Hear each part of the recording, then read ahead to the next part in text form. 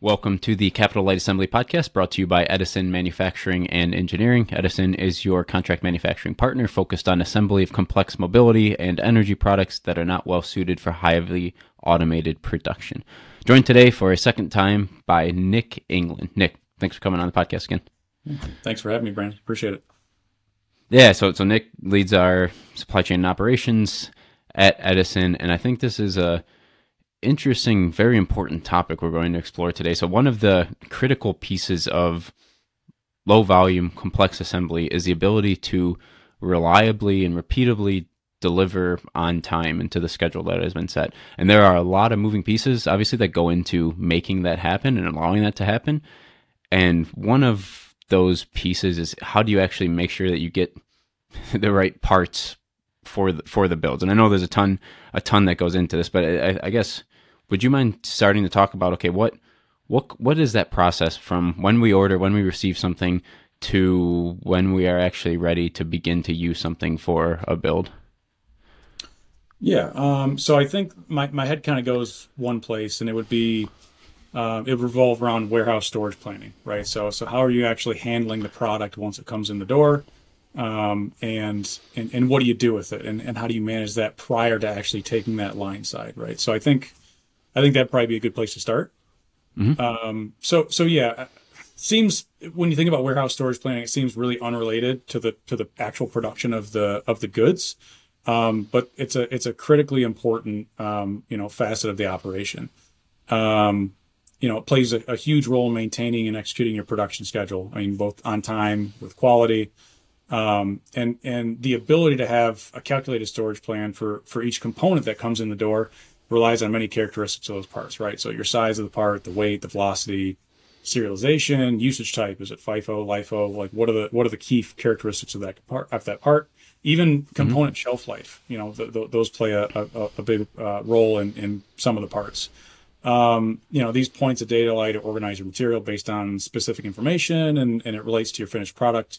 And also your ability to pick and stage the components efficiently, right? Which then in turn leads to obviously a more productive operation. I mentioned organization, but we don't want to just organize for organization's sake, right? You got to have a plan that complements your part type, the type of equipment that's going to be used, and how you're going to carry out those pick plans and get that product, or those components to the floor. Simply applying labels, performing 5S activities isn't necessarily enough, right? So, for example, heavy parts. They have specialized racking. They're restricted to certain areas of the floor. They may be floor loaded, have flow racks, fast movers, right? Smaller parts. They could be located in the lower levels of your pallet racking in your warehouse, chest level, really convenient to pick in your small part spinning, right? So those are a couple examples of organizational techniques, right? But getting past that, there's really a direct correlation between efficient warehousing, right, which is what I just spoke of, and a reduction in non-value add hours, right? So there's a huge opportunity to implement some lean methodology here as well when you think about warehouse storage planning. Think about the 8 wastes.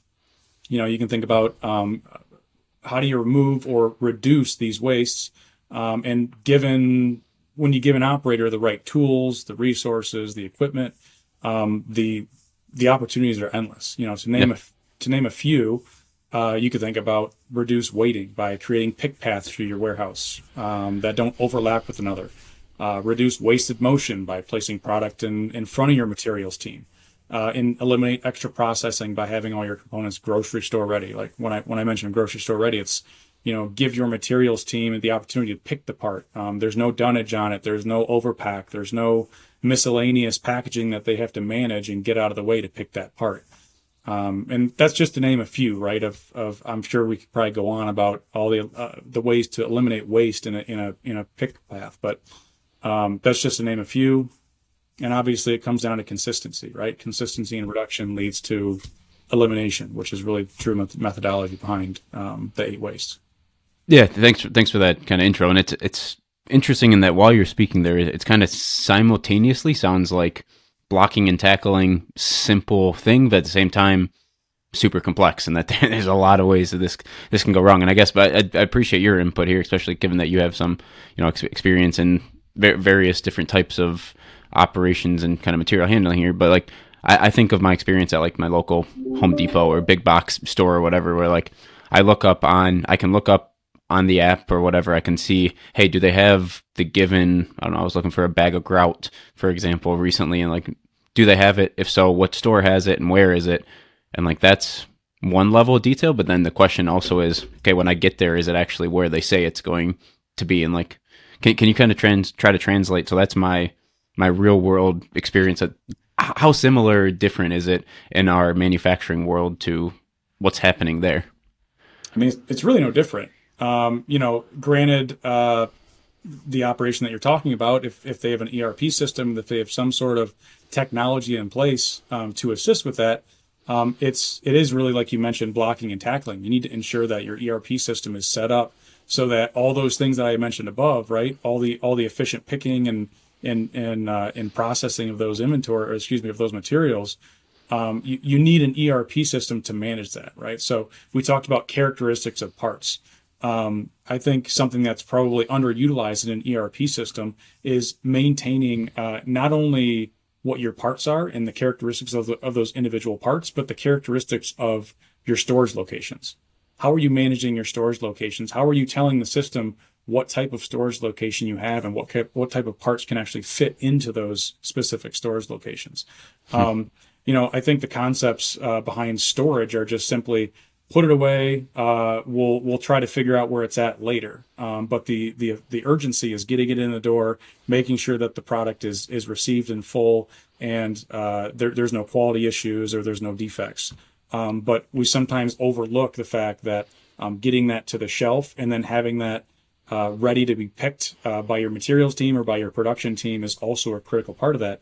And your ERP system is something that is, like I mentioned, is sometimes underutilized. So I would strongly recommend, really, to anybody that's doing a full storage planning assessment in their warehouse or for their production, understand what the ERP system can actually give you, because there's probably a lot more there that you're not harnessing.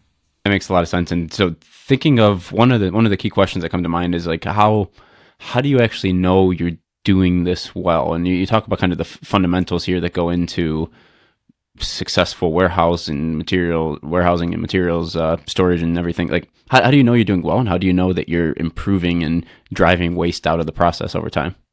Right. I guess to understand if you're improving or not, you need to be measuring something, right? So what are you measuring, right? You can have all these, you can be very intentional about your storage planning, be very intentional about how you pick materials and get them to the line. But from shelf to line side, are you actually measuring any sort of cycle time? Are you telling yourself that it needs to be within X amount of time? Set the baseline. What's your baseline? Implement your deliberate warehousing plan and then reassess your metrics. I mean, did you improve? Yes, great. If no, then why? Are you measuring at the appropriate levels? You need to be asking yourselves those questions as you implement this storage planning and you implement new techniques and material management techniques. Are you being really intentional about what those metrics are? One of the things that we look at are cycle times from shelf to line side, right? That's a critical metric for us to understand how long it takes for a single component to get from shelf to a production zone, right? So if we're not measuring that, or we are measuring that and ultimately we're not getting better, what are the things that are getting in the way? And that's where we go back up to the previous conversation, understanding where those wastes are. Where are our non-value add hours? Those are going to directly impact that cycle time. That's going to directly impact your ability to get that the component to the line and ready to be produced. So, micro level metrics are going to be your friend, especially as you look to implement new storage and material management techniques. I would say, long story short, commit your organization to the intentional warehousing plan that we just talked about. Understand what you're measuring, why you're measuring it, right? And for us, I mentioned that cycle time from shelf to line side, and then focus on your waste and elimination. Continually reassess that warehousing strategy, and it's going to need to be adapted as your business changes, but you're measuring something, right?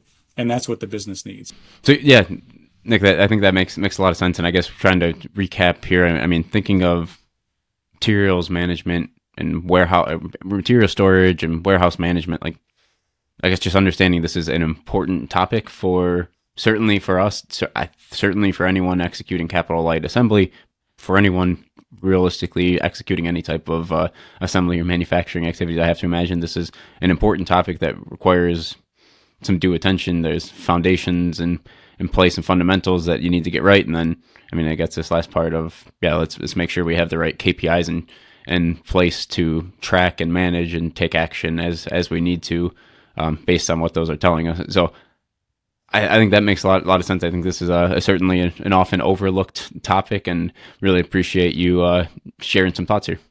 Yeah, of course.